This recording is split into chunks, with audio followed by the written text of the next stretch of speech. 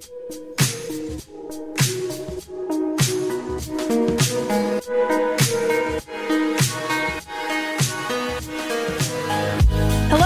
and welcome to this episode of Data Unchained. I'm Molly Presley, your host, and very excited to welcome a really interesting thought leader, not just in technology, but in the overall innovation space of how data-driven businesses are setting up their infrastructure, their data processes, and their IT supply chains.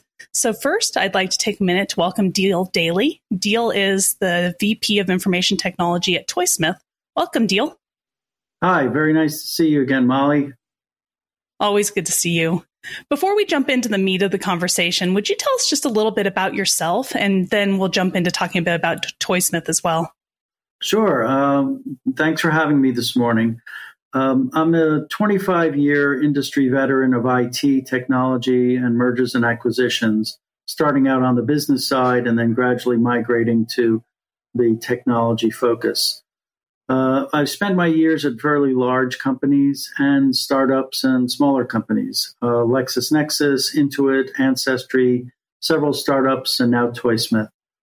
The focus of my career has evolved into digitalization.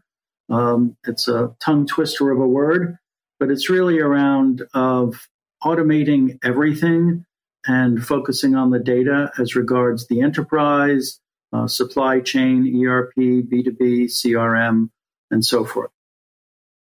So this idea of digitalization, it is a tongue twister for me as well. Do you feel that in those different types of businesses, the concept of digital transformation is mostly a marketing term, or is it something that's been just core to making their businesses able to grow?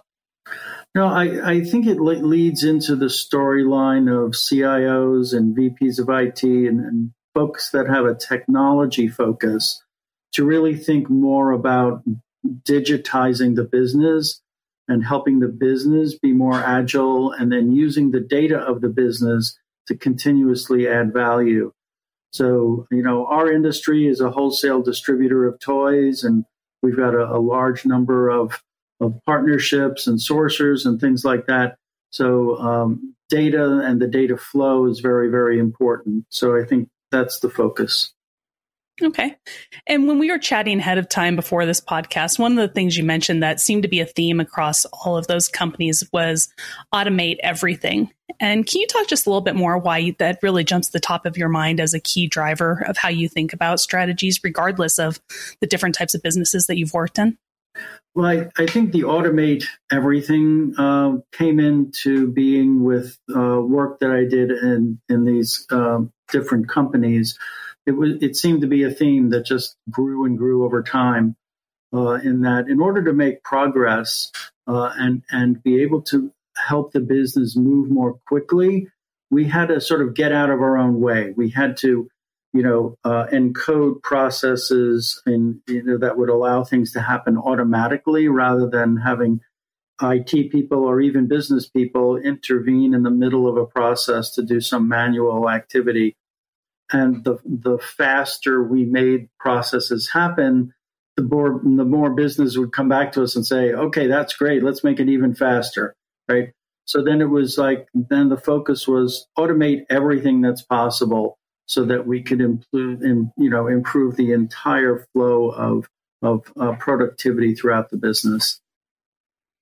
So I think that all those different trends and learnings have become so relevant in a company like Toysmith that it's my understanding that you're distributed around the world with many toys, counting in probably the billions. I don't know. I'd love for you to talk just about the complexity and how widely distributed Toysmith is, so we can talk a little bit more about how some of these trends really play into something that's so top of mind, like a supply chain business in today's world.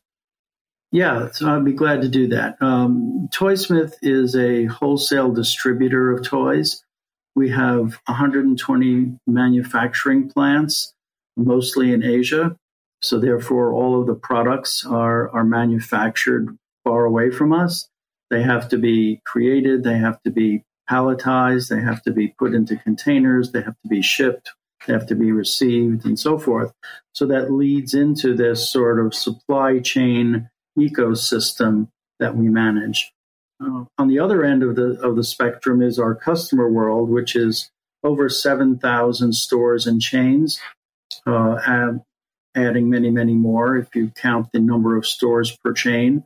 So some of our largest customers are Amazon directly, Target, Walmart, and so forth, very large chains, as well as drugstores, hobby shops, and so forth. So it's been an entire focus of us to get our arms around the processes, both on the product creation, inventory, procurement, logistics, product lifecycle management, as it is on the ERP, CRM, and order processing sides. So we can see the flow going from the beginning process of demand management all the way through to order processing and CRM. We want to make that as seamless and as automated as possible.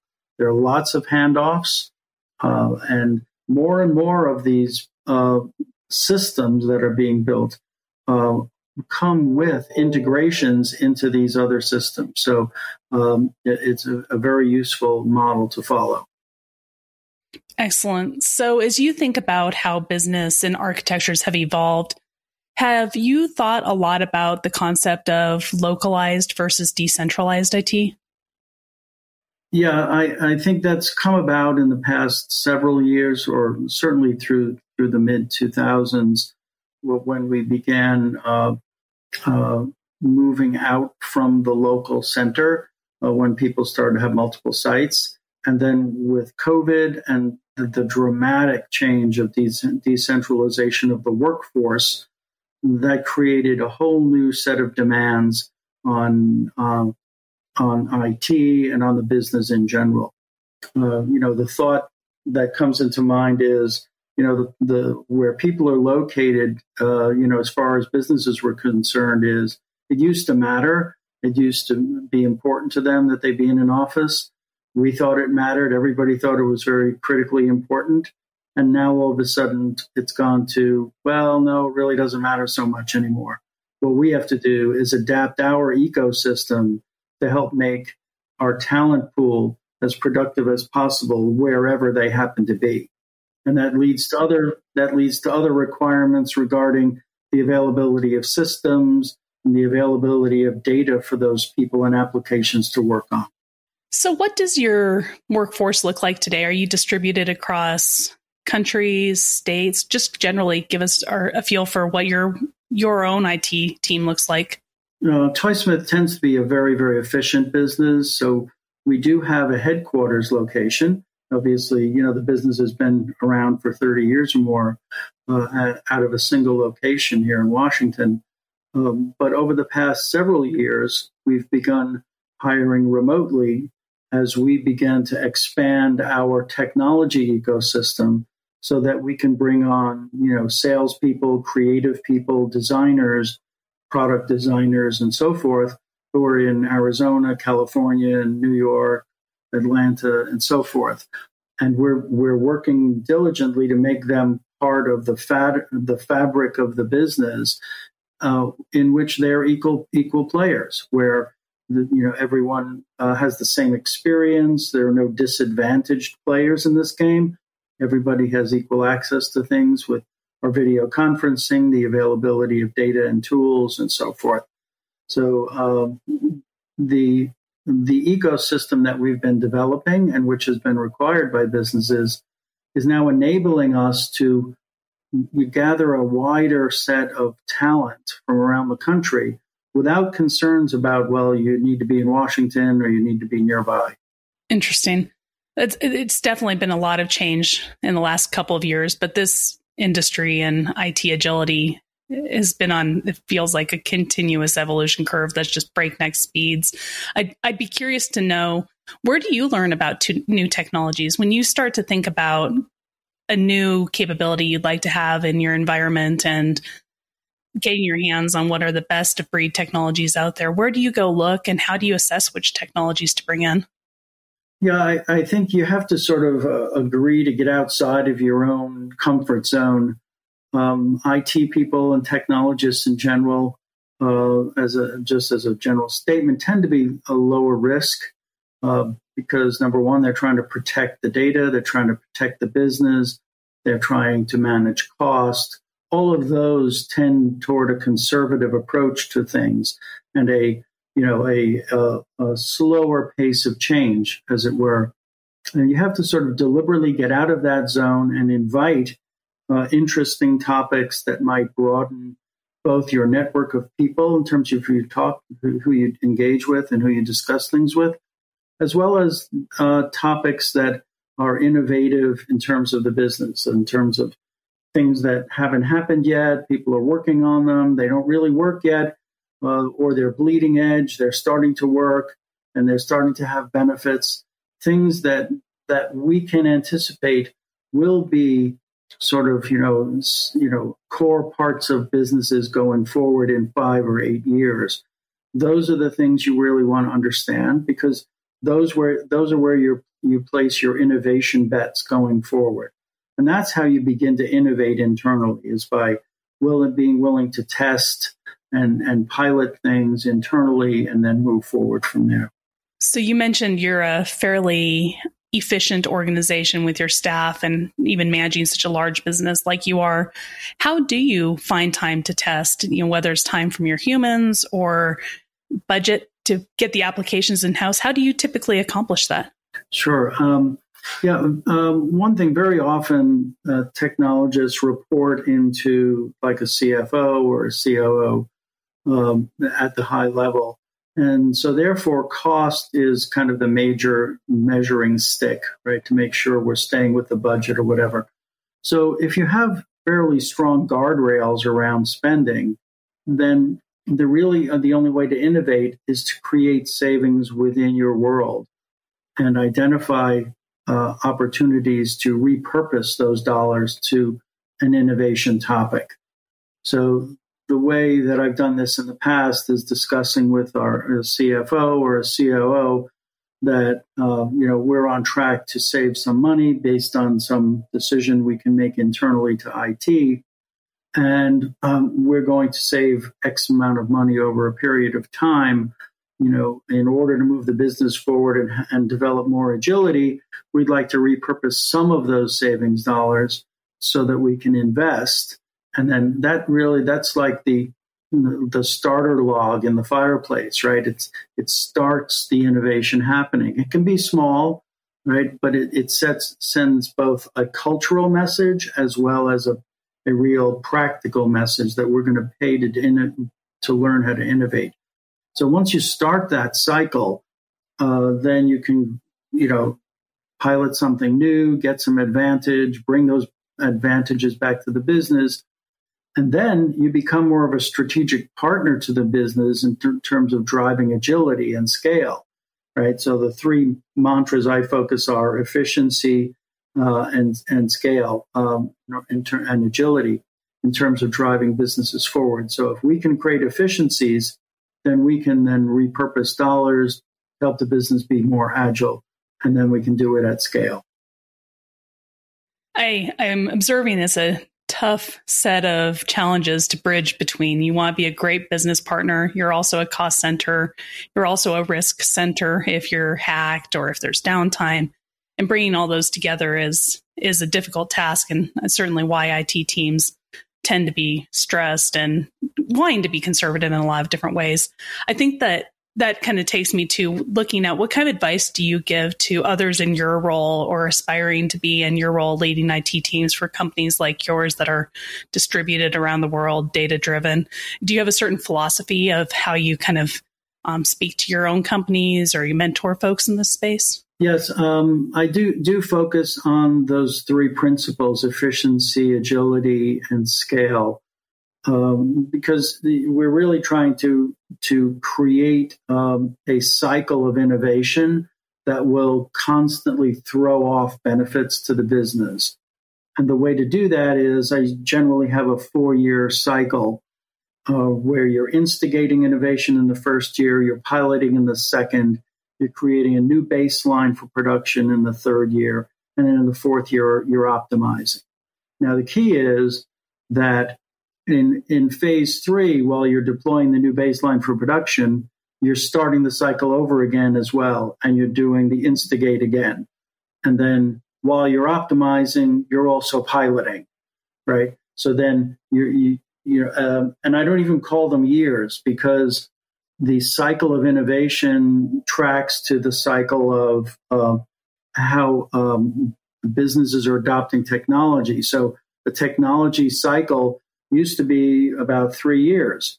Well, now it's 18 months or less.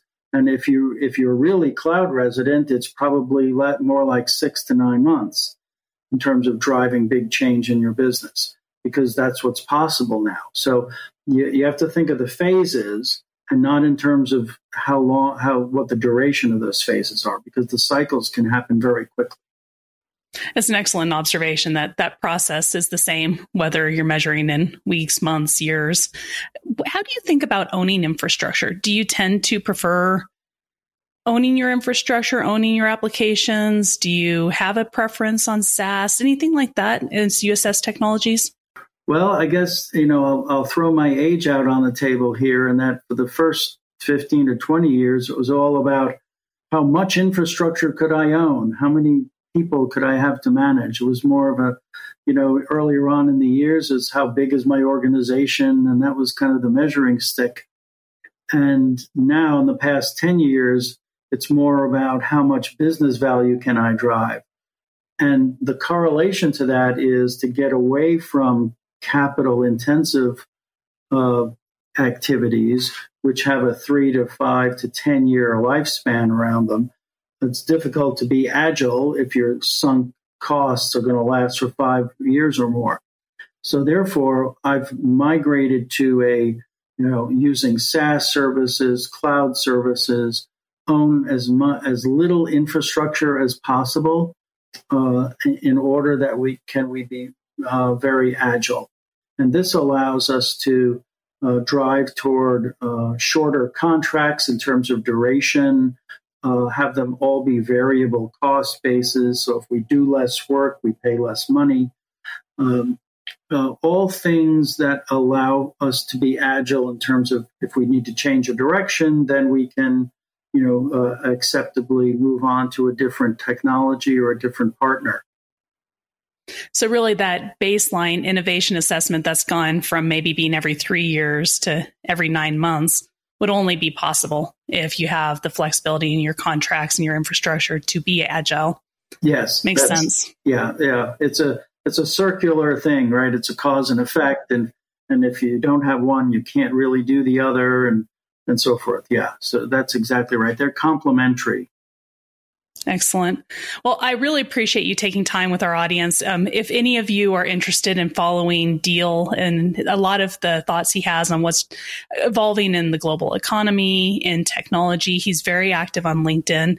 Deal Daly is who you want to search for. I enjoy reading his posts and kind of the different thoughts and observations he has from his network of other leaders in IT. So I definitely recommend following him. And of course, always recommend you coming back to the next version of Data Unchained. Thank you so much for joining us today. Thanks, Molly. It was very nice meeting with you again.